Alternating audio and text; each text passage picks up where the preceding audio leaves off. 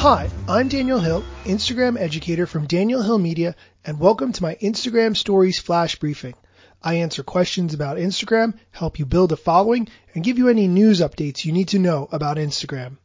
The questions are read by my awesome wife Lauren, who in her regular job is an office manager. Here's today's question. What sort of analytics can I see about my story? When it comes to analytics, there is no other platform that I'm aware of on the internet like Stories. The best part about Stories is that you can tell exactly who watched your story. You can tap through to their profile, see who they are, what they're about, watch their story, and you also have analytics to show you when the person stopped watching your story. So say you posted a series of 5 stories, you can tell where certain people dropped off.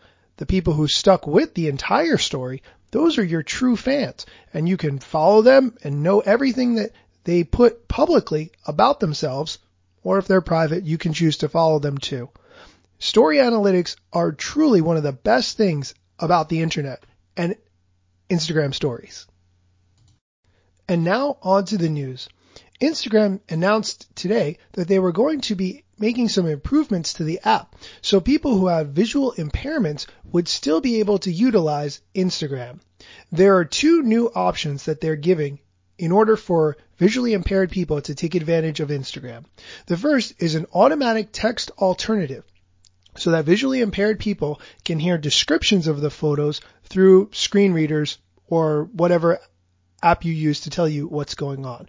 That feature uses object recognition technology so that there's a description of the photos so you can hear what it is that you're looking at. Next, they're also announcing a custom alternative text so that people who are uploading posts can add a richer description of photos. Then people who are visually impaired and use screen readers will be able to hear this description.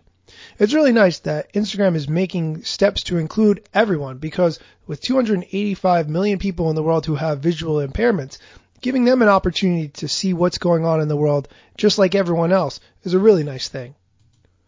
That's it for today's news and flash briefing. There's only a couple more days to write a review on my Amazon page for this flash briefing to win an Amazon Echo Dot. Right now there's a few reviews, but the people who have already reviewed it have a pretty good chance of winning because of the way the percentages work. But if you would like to have an opportunity to win, write a review on my Amazon flash briefing page for the Instagram stories. Thanks so much for listening.